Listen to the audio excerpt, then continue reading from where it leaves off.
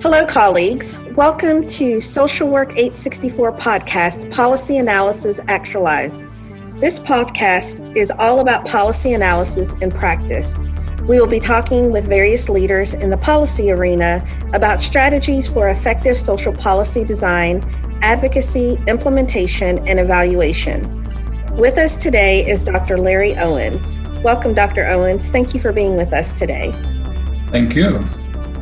So let me give you a little context for our discussion. This class is an advanced policy for social work practice class and is one of the foundational courses in our Doctor of Social Work program.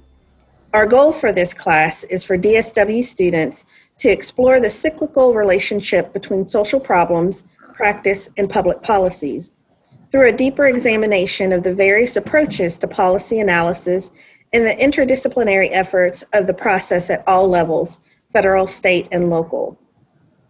We are 9 weeks into our course, and students have been reading about different approaches to policy, matching policy to problems, cost-benefit analysis and risk, policy making, and policy advocacy.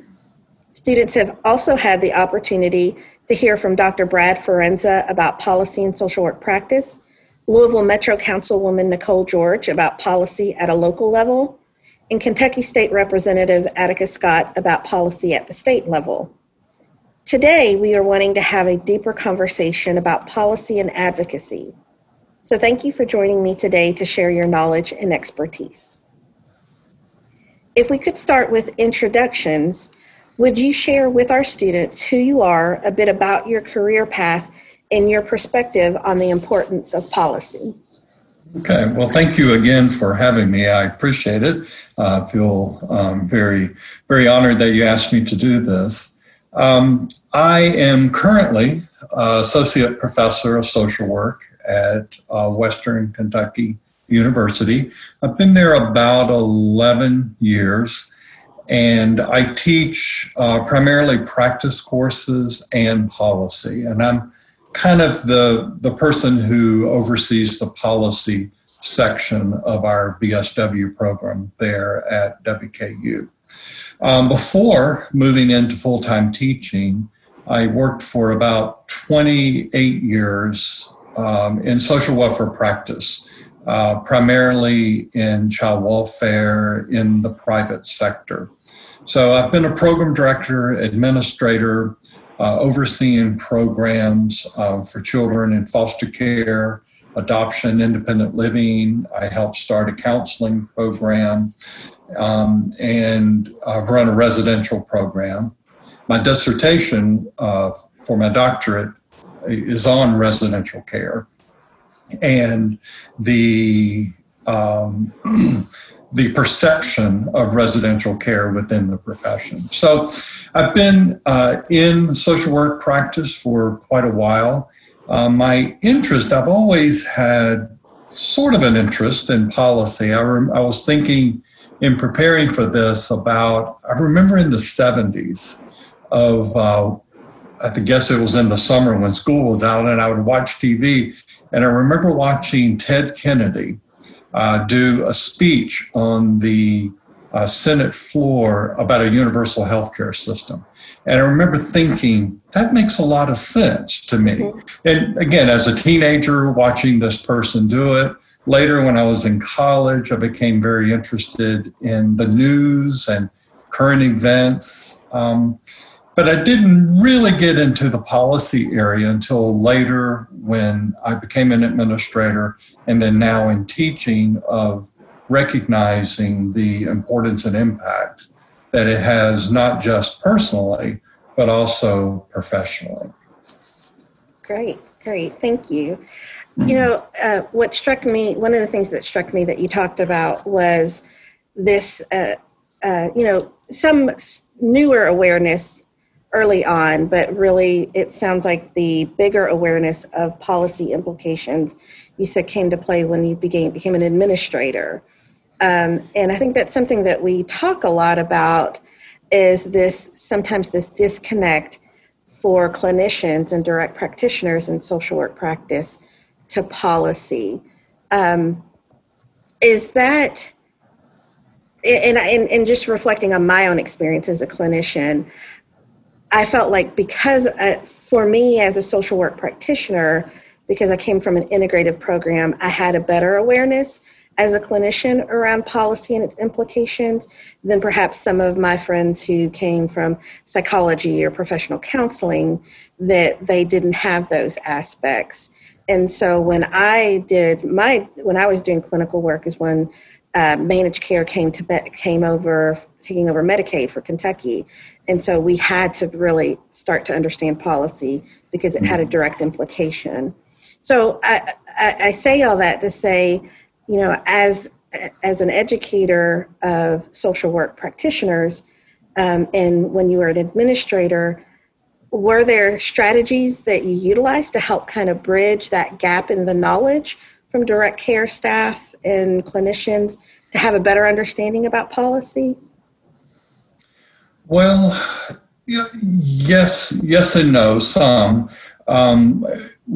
Well, first of all, I was thinking, I know with my students, many of them don't like policy. Mm-hmm. They don't really like it, don't enjoy it, and they just want to help people. And I think I probably had a fairly similar experience as well. While I always enjoyed politics and enjoyed public policy, I wasn't really quite into it until later. And probably the time it hit me the hardest was in the 80s when we passed, or in the 90s rather, when we passed the Adoption and Safe Families Act, ASFA. And that completely changed our world in child welfare.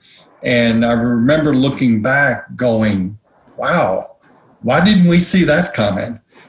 Because suddenly working in residential care and in foster care, suddenly there was a whole new mindset about that. Mm-hmm. And we were really scrambling to understand it and react to it.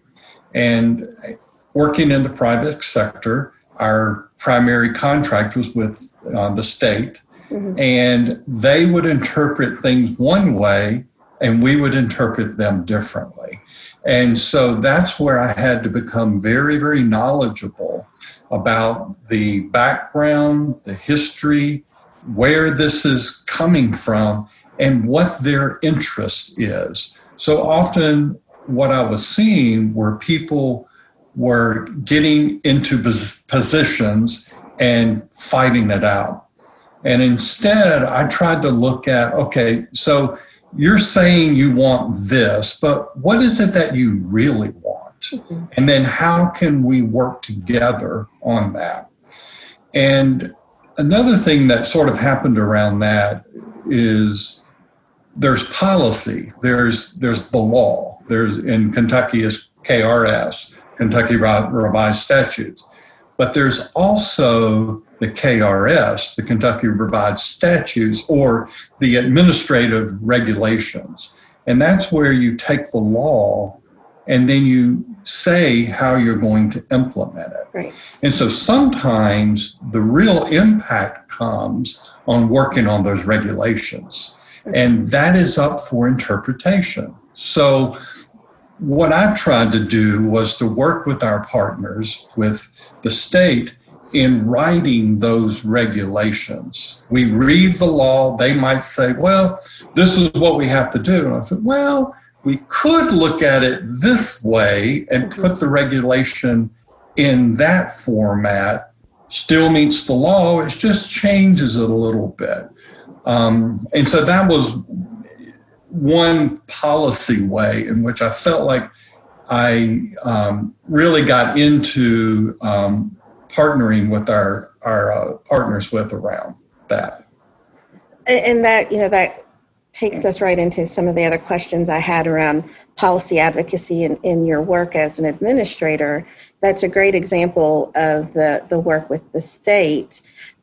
How did you find that collaboration? Was the state open and attentive to hearing feedback from stakeholders and community partners.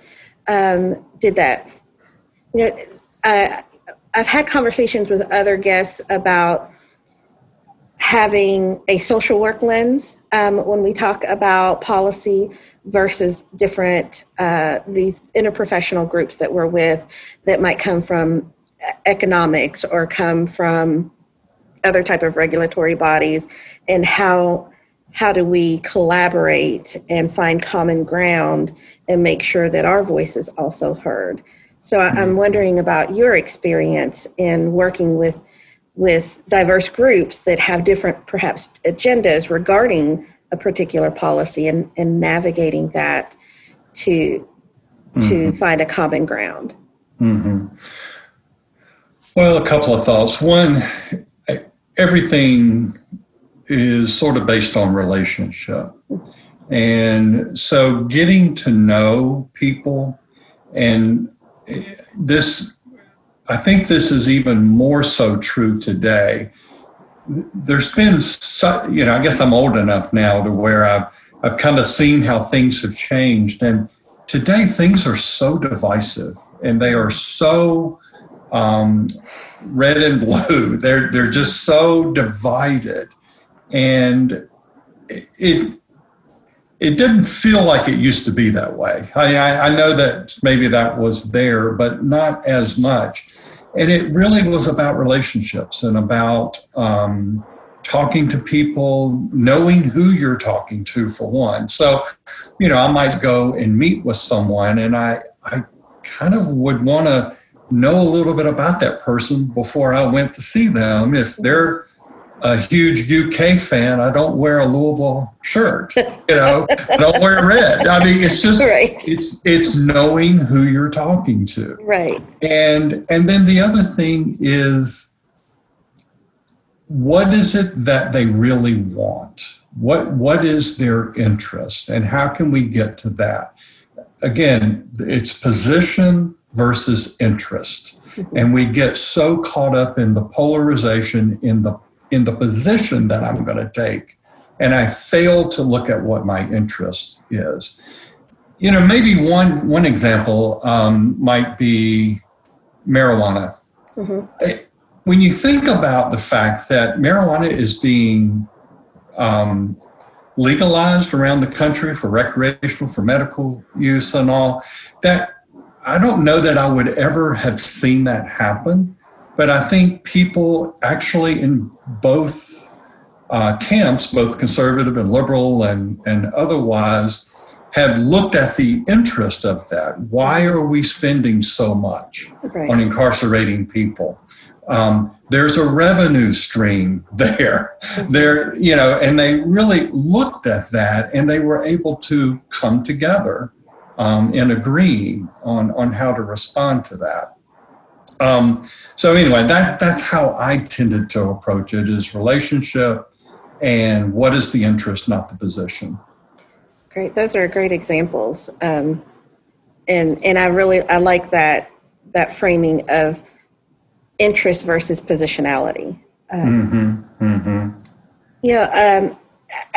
would imagine, because of your work in child welfare, that a lot of your advocacy and collaboration was at a state level. Did you have much experience in those type of networks and collaborations at a local or a federal level? Not as much. A little bit. I used to go to a conference every year through the Child Welfare League of America, and I was a part of them on their national committee on residential care. So we were helping to write policy and advocating on behalf of that issue in Washington. And then, in Kentucky, the state is broken down into regions and even at the county level. So I would work very closely with people in Jefferson County, which is where I live, and most of the time that was implementing state policy at the local level, because even in Kentucky, sometimes each region or each state might do things a little differently. And it makes sense. You're going to do things differently in Louisville than you are in Pike County or Paducah or whatever. So you do have to shape that a little bit based on where you are. Did the manner in which you engaged in these collaborations vary? Obviously, the focus varied whether it was local, state, or federal, but in terms of strategies and skills of that engagement process, does that change in terms of what level of government you're engaging with? Well, I think, at the local level, it can be a little more personal because you sort of work with these people and you see them every day, and maybe a little more of on a first name basis versus at the federal or maybe even at the state level. It's a little more formal. When you go meet with the legislator, you're lucky to get 10 minutes. I mean, probably 5 is going to be the most you'll get. So, and you tend to use titles a little more and, that kind of thing. So it's a little different. At the local versus a state or federal level. Okay. How has your involvement in policy advocacy shifted since transitioning from being in social service leadership now into academia? Well, obviously, I'm in an education role now and trying to help energize and excite students about policy. And so I think I'm more aware personally about this because I teach it. There is a little bit of a status with being a professor that goes along with that. And so sometimes you can use that voice to advocate for certain things. It just sort of goes with the position. One of the things I've been doing in my policy class is I have the students work in groups on a presentation, on a policy issue, come up with a recommendation. And then I invite an actual legislator to class for them to present their idea to. And I do that for a number of reasons. I want the students to have actual exposure to a legislator and kind of realize they're not a green-eyed monster. They're just a person like we are, Right. And I want them to see that. But it's also equally, I want that legislator on our campus. I want that legislator to see what we're doing so that perhaps one day when they're voting on legislation that has to do with funding for universities, they might remember the students that they were with. Also, it gives them a chance to hear about the issues that are important to students and young people. And I think that's really good for them to know, because you're going to hear about things with the people that you come in contact with. Right. So if they are being exposed to students, then they hear the issues that are important to them. So I do it for a number of reasons, and it's been very exciting to do that. And we also take students to Frankfurt every year for Advocacy Day, and they meet with legislators. And that's great. That's really exciting that your students have that opportunity. Yeah, because I can even think in my practice days of going, we would go up for the 874K rally in Frankfurt every year. And so many practitioners, not having been exposed to anything like that, just got really anxious about, well, what do I say? And how do I talk to people? It is that this untouchable, legislator. I don't know how to talk to them. And, no, they're people. You can talk to they them. are. They really are. And, and even people that are of maybe a different party than you or have a different philosophy than you do. there's just something different about being in their office, seeing pictures of their kids, and realize that they are not monsters. They are just people like us. And yes, we view things a little differently. So where can we find our common ground and work toward toward the common good? Absolutely. Yeah. So in part of our course, our students have been exploring the community toolbox on organizing for effective advocacy, which is a service of the Center for Community Health and Development at the University of Kansas. In this toolbox, it includes information about advocacy research, providing education, direct action campaigns, media advocacy, and responding to the opposition. What are some of the approaches and or strategies you have used in the advocacy process as an agency leader? What might guide you to choose one strategy over another? Well, first of all, let me acknowledge that I am a white male, and with that, there is a certain level of privilege that I have. It's not right, it's not fair, but it does exist. And I think understanding that sometimes I do get into doors that maybe other people don't. And so is there a way I can use that for the positive? Now, it also can exist that because of that, some people might be suspicious of me as well. So I have to accept that as well. But I do think sometimes I can get into the door. I can, someone might return my call, or they may give me a little more attention because of that. It's not right, but it does exist. So how can I use that to my advantage, not my advantage, but for the issue or concern that I'm approaching. And again, that comes to the back to the relationship issue. Another thing, when I was getting my MSW, I'll never forget, I guess probably in policy class, one of the professors made the comment that we always want to start at the point of least resistance. And I've never forgotten that. And I think about that with policy, that if there is something that we want to change, how can we approach and go for that at the point of least resistance that causes people the least amount of conflict and stress and that type of thing. If that doesn't work, then we step it up and we go to the next level. If that doesn't work, then we go to the next level. And I've always tried to approach it from that point, assume that the person shares my desire to come up with a solution, a good solution for the common good, and go in with that in mind, that we are going to be in agreement. But if it doesn't happen, then we go up.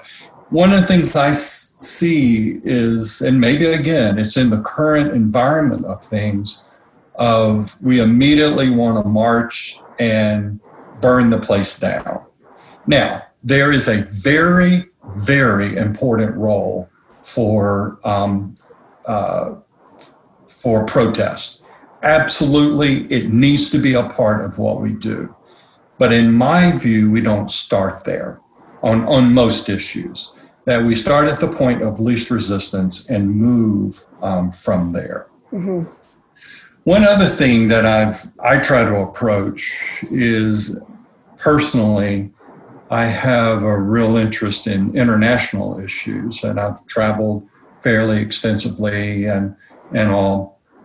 And whenever I go to a country, just in preparing to go on vacation to Portugal, I will read about their policies in Portugal so that when I'm there, I'll talk to people about it. And for instance, I know in Lisbon, I was at a laundry. I was doing my laundry one day, and a young man came in, and so he spoke English, and so I started asking him questions. Tell me about your healthcare system. Is your college paid for? What about childcare? And just learning about their policies in their countries. Mm-hmm. And then whenever I have that policy assignment that I mentioned, where the legislator comes, one of the things I tell the students do, whatever their issue is, I want them looking at other countries as well to see what they're doing. I do think that's important for us to learn from others. If you're going to do anything around criminal justice, you need to know what's going on in Scandinavia. It is a completely different system there. And I think we can learn a lot from that. So I constantly push and look at an international perspective as well. That's great. That I don't think that is common, unfortunately, and definitely needed, especially where we are today, and how interconnected our communities are globally. So I love that you do that. One of the things that, and we talked about this a little bit already, but, as you network, and in particular, if you're advocating for a policy or the examples you gave of coming up with helping to develop the administrative regulations around a policy, you have different people with different viewpoints. And like you said, you're trying to find that common ground. What do you have any additional thoughts or suggestions about how you navigate the varied perspectives to get to that common ground?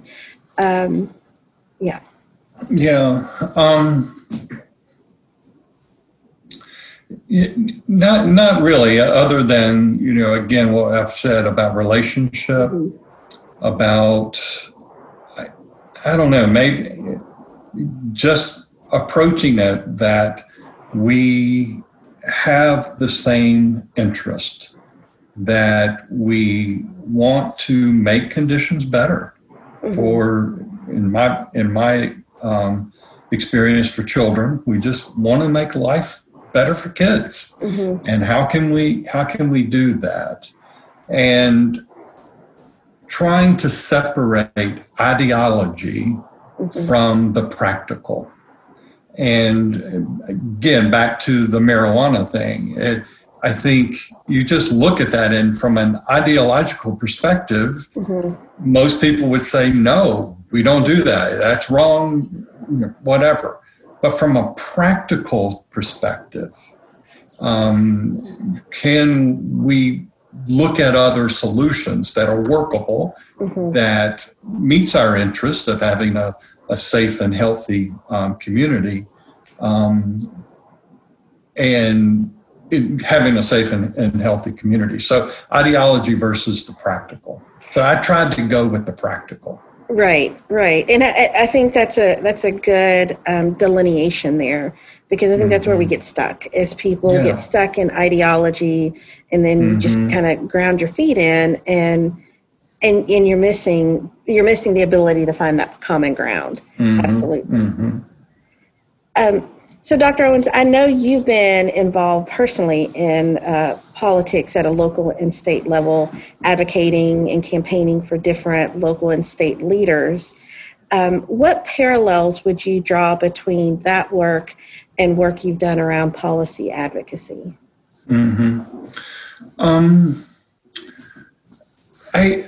I think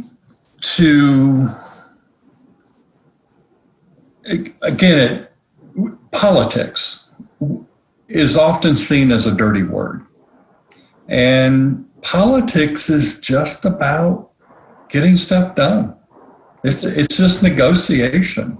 Now, one another dirty word right now is compromise. And you've got to find a way to get to a solution. And sometimes that calls for compromise. That's where the ideology versus the practical comes into play. And so I've really enjoyed getting to know the political process, and because that really is about meeting people and hearing their interests, and it really is on the ground, and that's really exciting to be a part of that. One of the things I was thinking earlier is another thing in meeting with legislators and with talking to policymakers is it's important to try to approach it from how will this be in their best interest as well. And if I'm going to talk to someone about an issue, we'll say number of abuse cases, child abuse cases, I will want to know how many children, reports of abuse there were of children in that legislator's district. Yeah. I want to know that. I want to know how many children are in foster care in that person's district. And that gets it right down to where they are. Right. It's also a voter. And so one story, one of the lobbyists that's a friend of mine in child welfare was telling me that she went to meet with a legislator, and and she knew him, and she had an intern with her. And the legislator, they went into the office, and the legislator said, okay, well, tell me what you want to tell me, but I'm going to be checking email, but I'm listening to you. Don't worry.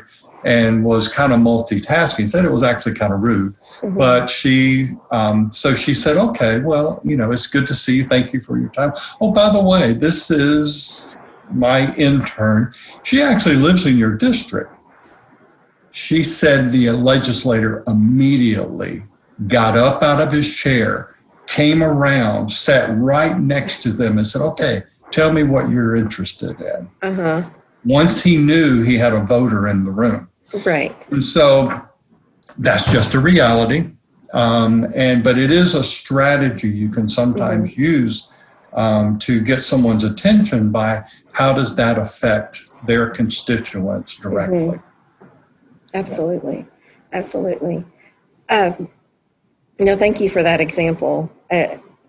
When we did advocacy at the mental health rallies in Frankfurt, that was one of the things that we were intentional about, trying to encourage clients who were open and willing to talk to legislators to do that, to set up appointments for their legislators in their district. Right. And the ones who did participate found it very powerful and eye-opening.